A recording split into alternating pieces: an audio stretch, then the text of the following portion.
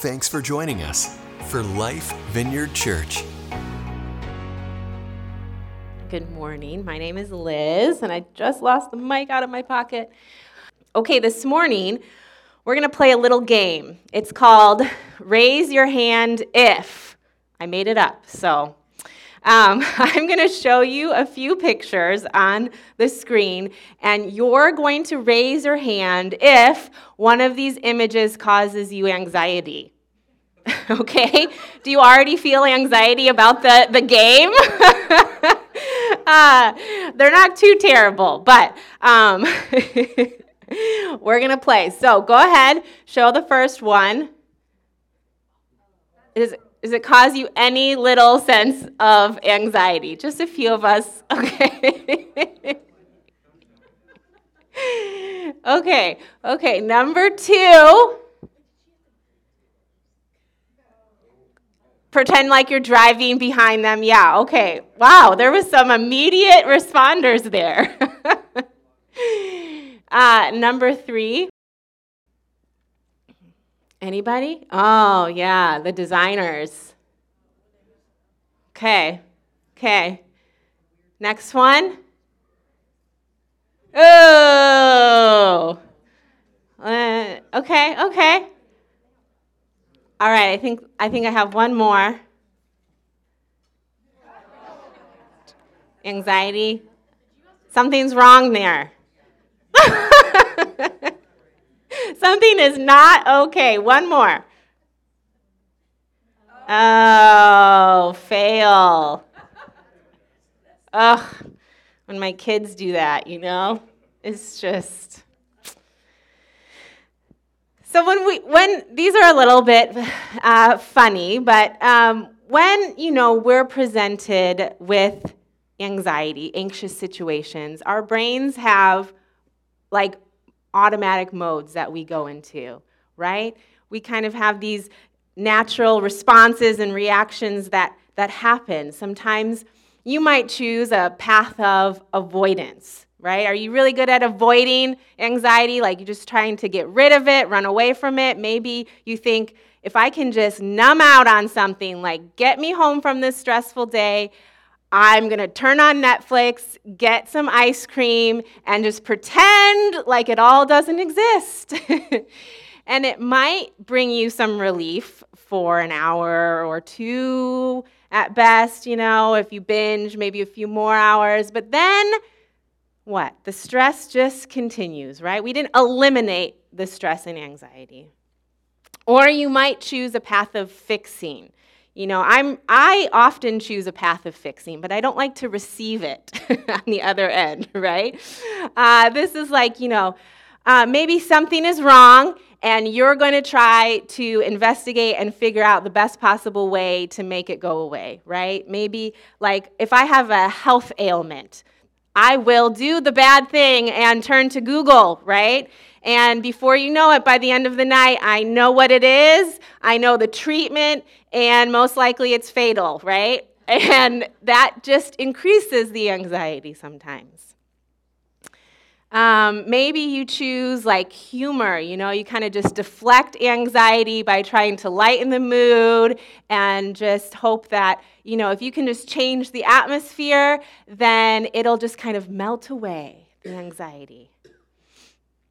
Or maybe you sometimes choose a path of reactivity, right? Where you just give into it, right? There's so many things bubbling below the surface that you just can't contain it anymore. And what happens? You just let it flow. Maybe you snap, you just get short, you yell, you get frustrated, you let the anxiety kind of bubble over. Have you been there? Yeah, me. I've been there a lot. So we've been on this sermon series called Fulfilled, where we are talking about the good, beautiful, kind God. And just to summarize, these are 3 things that our soul longs for, and 3 realities of God's presence: that He is good, that He is beautiful, and He is kind. But we've also talked about 3 things that war against us in the world, and that is sin, powers and principalities, and trauma. These things are warring against us to take us away from the beautiful, kind, good God. And so we've talked about 3 different choices of leading us back to God's presence, leading us back to the wholeness of God. And we've talked about contemplative prayer. We've talked about lowering the walls of our hearts that just want to defend and surround us, right? And then today we're going to talk about becoming a calm presence and not choosing the path of reactivity, which is super easy to choose. Becoming a calm presence is really about centering ourselves on the presence of Jesus as we go about our lives. You know, if you've said yes to following Jesus, the Holy Spirit lives in you, right? His presence is in you, but he wants us to bring him with us throughout life, with us in our days. So, you know, I was meditating on this message this week, and I felt like that's what Jesus told me. He was like, you know, Liz, I am in you, but I want to go with you, right? That's different. It's one thing having Jesus in us, and it's another thing like activating his presence in our day, right? I can go through the day anxious and busy and before I take a moment to center on Jesus. But Jesus actually wants to go with us from our waking to our sleeping, from working to dreaming, from planning and executing. He wants to go with you from sinning to forgiving, from your anxiety to your emotions, and all those things. He wants to be our anchor through all those things. And it takes our intentionality to focus on the presence of Jesus. You know, the world has always needed a calm presence, but I think even more in the landscape that we live in today, right?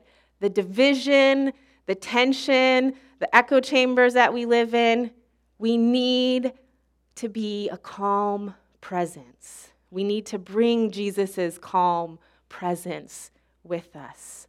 We live in times of super, super high anxiety, and we're not immune to it.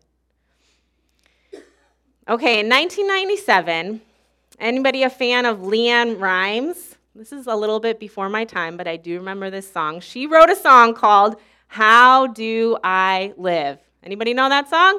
How do I live? Okay, so we're going to see those of you that raised your hands, how well you know the song, okay? I am going to say a few of the lines, and I will cue you in when it's time for you to tell me if you can tell me the next line, okay? How do I get through one night without you? If I had to live without you, what kind of life would that be? Oh, I need you in my arms, need you to hold. You're my world, my heart, my soul. If you ever leave, well, baby, you would take away everything good in my life. And tell me now, how do I live without you? How do I live without you? No, no one got it. No. How do I live without you? I want to know. How do I breathe without you? If you ever go. How do I ever survive? How do I, oh, how do I live? All right, you guys need to read up on that one, okay? Okay, now fast forward. We're going to get the current generation, see what they know. A more recent tune, Selena Gomez, called Cut You Off, okay? I'm going to read some the verses, and you can tell me if you guys know it. There's only a few of the young people here, so I'm calling on you. Pull up to the mirror, staring at my face. Gotta chop all the extra weight I've been carrying for 60 days. Gotta clean my slate. And I might as well just tell you while I'm drunk, yeah, the truth is that I think I've had enough professionally messing with my trust. How could I confuse that blank for love? So I got to get you out of my head now. I just got to cut you off. No one. You out of my head now, okay? I don't overthink it. I just carry on. Get you out of my head now. I just cut you off. You can read up on that one too.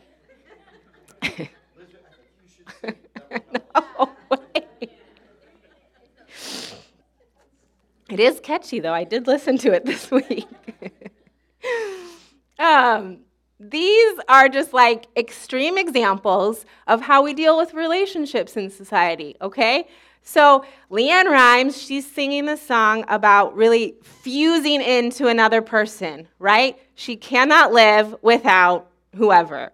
And you become so close with somebody that you kind of abandon your own sense of self, right? You abandon your own ideas or opinions or boundaries, all for the sake of remaining connected and close with somebody.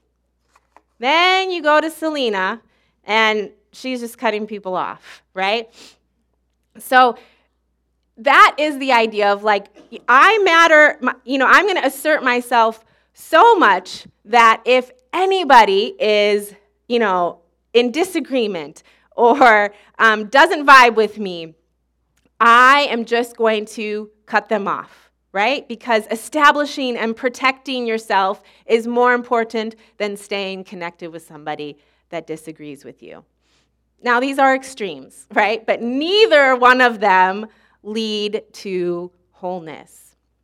And the thing about becoming a calm presence and why it's difficult is because it is a skill set that says we need to remain close to ourselves in our own values and boundaries. We need to remain close to another person without forsaking either one of those, staying connected to both in the midst of anxiety and discomfort. And that's a difficult relational skill. But that is how we truly love one another. And that's what Jesus calls us to. He says, love me with all your heart, mind, and soul. Let me be the first and foremost object of your affection. And then love yourself as you love your neighbor. Love your neighbor as you love yourself. And the only way you can do those things is by centering on Jesus, keeping a connectedness with yourself and a connectedness with your neighbor, with another person. Because it's not always going to be agreeing and butterflies and happy. We as people are going to cause some discord. And now, just to be clear, I'm not suggesting stay connected to abusive relationships, manipulation, hostile relationships. That's not what I'm saying. What I am saying is stay connected to others, even in the midst of discomfort and anxiety, because that is the situation of being neighborly with each other, right? When people don't agree, when you think differently about subjects, when people annoy you, when they don't think like you, they're not like you. We can be okay because our centeredness is Jesus. We can remain a calm presence because our centeredness is Jesus. Now, there's two leaders I'm going to highlight here in the Old Testament named Aaron and Moses. Now, Moses was chosen by God to lead the people of Israel out of slavery. They were being oppressed by the Egyptians, and God said, I'm choosing you to lead these people to a promised land, and you're going to journey through the wilderness for a little while. I'm going to test you in the wilderness. It's going to be hard, right? And so Aaron is his right-hand man, and they are in the wilderness for 40 years. And during that time, Moses would go up on the mountain and meet with God. And he was up there for an extended amount of time, 40 days, when he was receiving like direct, clear instructions from God about how the Israelites were to live. And during Moses' absence, the people of Israel got really anxious, right? They were not okay with Moses taking so long on the top of this mountain. And they were worried and anxious. And you know what happens about anxiety among people groups, right? Among groups of people, it spreads. It spreads like a virus, right? Often, research says like the lowest emotional response gets the most attention. And that just starts to spread. So you can only imagine there's a lot of Israelites, and all that anxiety is just spreading. And they don't know what to do. And so they take it to Aaron, because he's not on the mountain. He's still there. And they go to Aaron, and they beg him to make a physical idol that they could worship, because they're tired of waiting, and they're too anxious, and they can't handle themselves. And what's interesting is that God had recently given them a command: don't make for yourself any idol of any kind, or an image of anything in the heavens, or on the earth, or in the sea. They knew that, but they still begged Aaron to make this idol. And Aaron decides to bend to the demands and the anxiety of the people. He folds into their anxiety, and he makes them a golden calf. And this was totally not okay with God. He sends Moses down from the mountain to handle the situation, because that's a breach of the covenant of the relationship, that God was their one true God. And so Moses, he confronts Aaron. And this is what Aaron does. He just deflects the blame again on the people. And this is what he says: don't get so upset, my Lord. You yourself know how evil these people are. They said to me, make us gods who will lead us. We don't know what happened to this fellow Moses who brought us here from the land of Egypt. So I told them, whoever has gold jewelry, take it off. When they brought it to me, I simply threw it in the fire, and out came this calf. A real childish response, Aaron, okay? He was the one that was like, give me all your gold jewelry. I'd take my earrings out. They're not real gold. And I would give them to Aaron. And then he just threw them in the fire, and out came this calf. Well, no, he made the calf with the gold. You don't just miraculously get a gold idol. But he was very emotionally mature. He bent to the anxiety of the people. And when you bend to anxiety, you cannot respond out of a place of discernment and truth, right? When we bend to anxiety, we're just trying to minimize the effects of that in our system, and we often act impulsively, reactively, right? Staying connected to Jesus to be a calm presence doesn't mean that all the feelings and discomfort of anxiety just immediately disappear. But what we do with anxiety is we notice like a little like beeping in our system, like, oh, okay, something is going on, and I need to reorient around Jesus and around truth.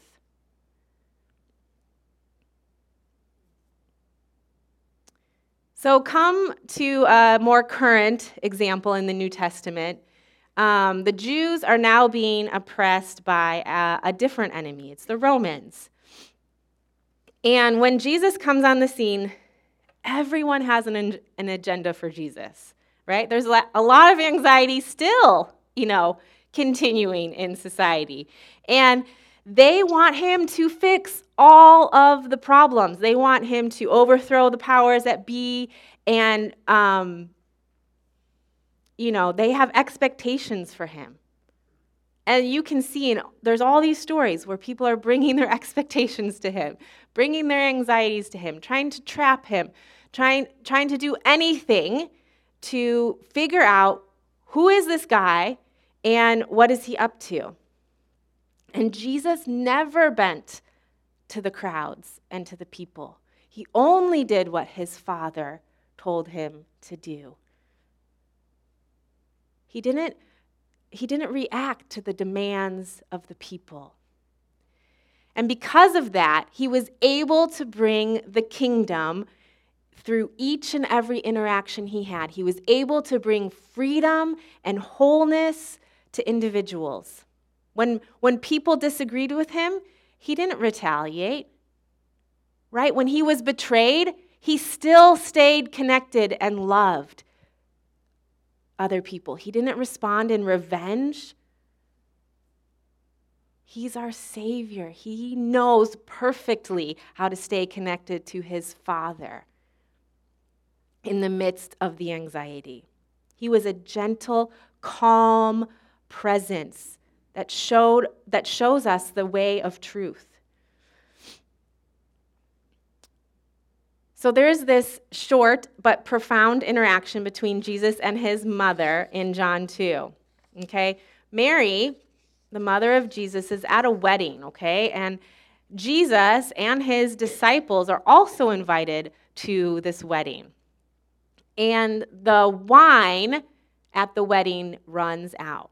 And for a Jewish family, this is super dishonorable for that to happen. We can't quite relate to the faux pas that it is, but it is a cultural blunder for the wine to run out. It brings shame upon the family.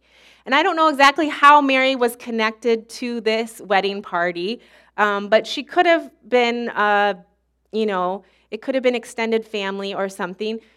She's worried about this situation. So maybe it was going to bring her shame as well, or maybe she was just concerned about the shame of the family. We're not exactly sure, but she's anxious about this situation. She is worried.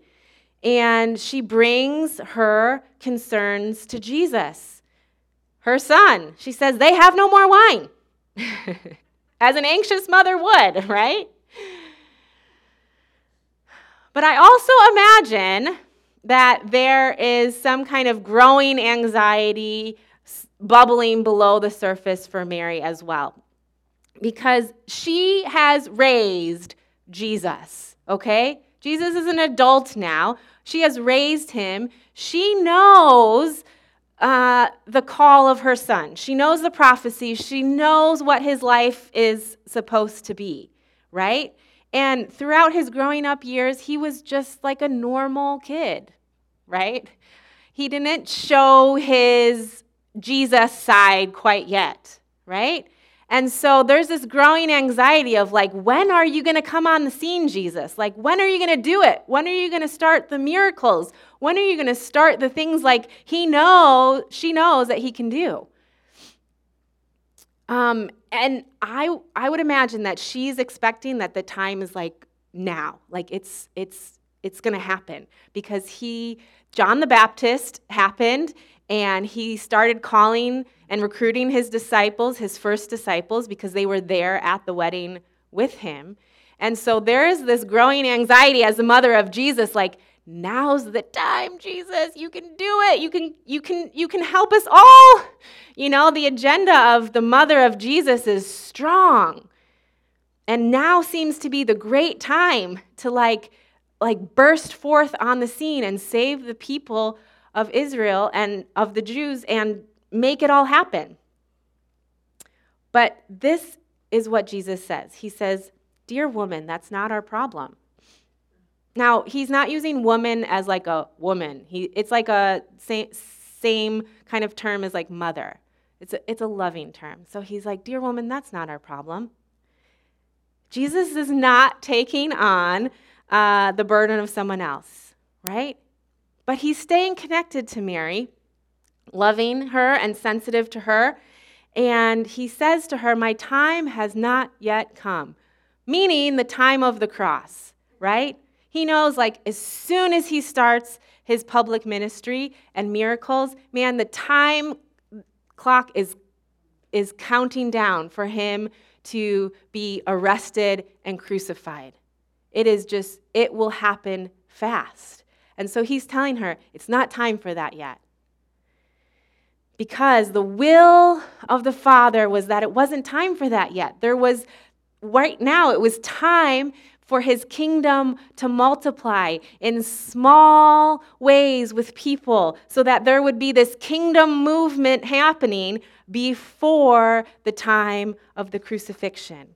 The Father's will was to form people, to bring people to himself, to bring revelation before the time of the crucifixion.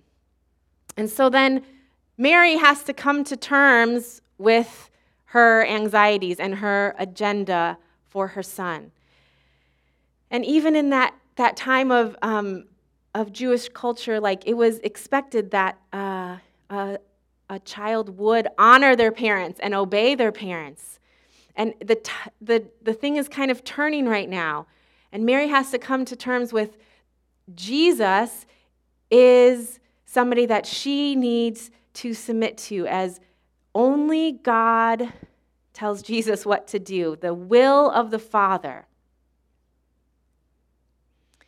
And so instead of hurling her anxieties on him even more, she says, okay, Jesus, servants, do whatever he tells you. She backs down. She surrenders to Jesus and lets him do it his way, because the Father said, it's not time yet, but I will do this miracle because you submitted to me, because you surrendered to me. That was the key that unlocked this miracle, and he does it quietly. And what happens? The disciples are strengthened in faith, and that's what the Father wanted at that time. And so there is this interaction of high anxiety, and you can see that Jesus stays connected to the will of his Father. Mary surrenders and submits, and a miracle happens. And they are able to stay a calm presence. Jesus doesn't shapeshift to everybody that comes to him with the anxieties, right? He's able to stay completely centered on the will of his Father. And Mary chooses Jesus instead of her anxiety. There's like so many layers to this interaction, but I wanted to just pull out that one. So as we consider, okay, how do we become a calm presence? How do we stay Jesus-centered and take him with us into all areas of our life? There are 3 actions I want to leave you with. And that is, first, to become curious. Become curious what goes on with you throughout the week, what goes on in your mind and your body, and just how you are. You know, we would do that for a friend. We would do that for a child. We would say, you know, like, it seems like you're troubled or you're tense or you're stressed, right? How do we do that for ourselves and have self-compassion to say, you know, I'm agitated. You know, I feel tense and stressed. I notice like I'm responding short with my family or with my coworkers. I'm having a hard time sleeping. Just becoming curious about your own patterns. So what's going on? What's going on with you? I lost my other page, but that's okay. Recognize the message. Oftentimes, we do those journeys that I talked about in the beginning where we minimize, we deflect it, we try to numb out, and so we don't even realize the real message that's going on under the surface, the real often lie that we are believing. So maybe, you take some time, you realize like, oh yeah, I'm stressed. I feel it in my body. I'm being anxious. What's the message? I'm actually stressed about this, and this, and what do you believe about that? What's the message? Maybe you need to just open your phone and just take 5 minutes and jot down the things that you're believing. Maybe it's that you believe like nothing good can come of this situation. You ever believe that before? It's a lie. And sometimes we just need to recognize the message that we are playing on repeat in our mind, because sometimes it's like it's subconscious. It's just happening. And then when you recognize the messages, you see it written out, you're like, oh, yeah. I'm believing I'm a victim to this situation, that nothing good can come of this situation. That's a lie. And you can respond with truth, right? You can respond with truth. You can go to Scripture. You can say, Jesus, what do you believe about this message that I'm telling myself on repeat? And here's one that I go to when I'm believing that message. Oh, nothing good can come of this situation. Psalm 23:6. Surely goodness and unfailing love will pursue me all the days of my life, and I will live in the house of the Lord forever. Yes, that is what I want. The centeredness and presence of Jesus forever. And his goodness and his love is chasing after you all the days of your life. Anchor in that truth, and then you can stay a calm presence. So Joe, would you come up? We're going to move into worship. We're going to move into the presence. How wonderful. There's nothing greater than the presence of Jesus. He's the answer forever and ever. He's our anchor forever and ever and ever. There is no more security or love that you're going to get to in heaven that you don't already have right now. It's just the actualization of it sometimes on our end that we don't understand. But we get to enter into the complete belovedness of Jesus. So let's pray.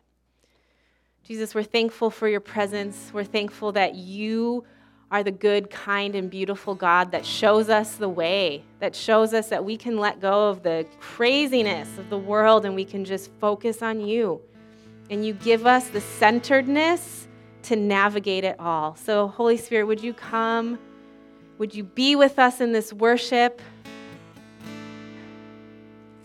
Would you allow our hearts to be soft and sensitive and moldable to you? We give you our worship. We give you our praise.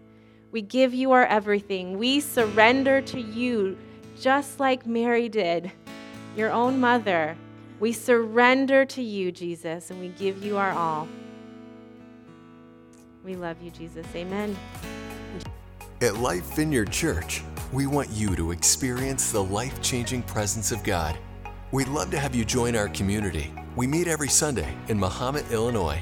To find out more, go to lifevineyard.org. lifevineyard.org.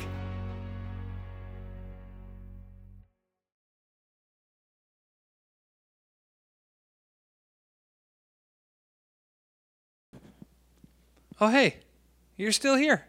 You're like one of my favorite people. The kind of person that like sticks around after church while everybody else has left. Like you're still one of the last ones talking. You're like the podcast version of that person. And while I have you here, if you didn't know, this is Pastor Dan. While I have you here, I just want to say, hey, if you don't have a church home, we would love for you to come to Life if you're in the Central Illinois area. If you're listening to this outside of Central Illinois, go find a Vineyard Church. Vineyard churches are amazing places. Go find one near you. And if you're not near a Vineyard Church, then just find a church, a community of believers that you can be involved with, be in community with. I think we are our best spiritual selves when we are in community with other people who are following Jesus. That's what the church is for. So we hope to see you here, and if not here, go find a community of believers that you can get involved with this week. All right, thanks for listening. See you later.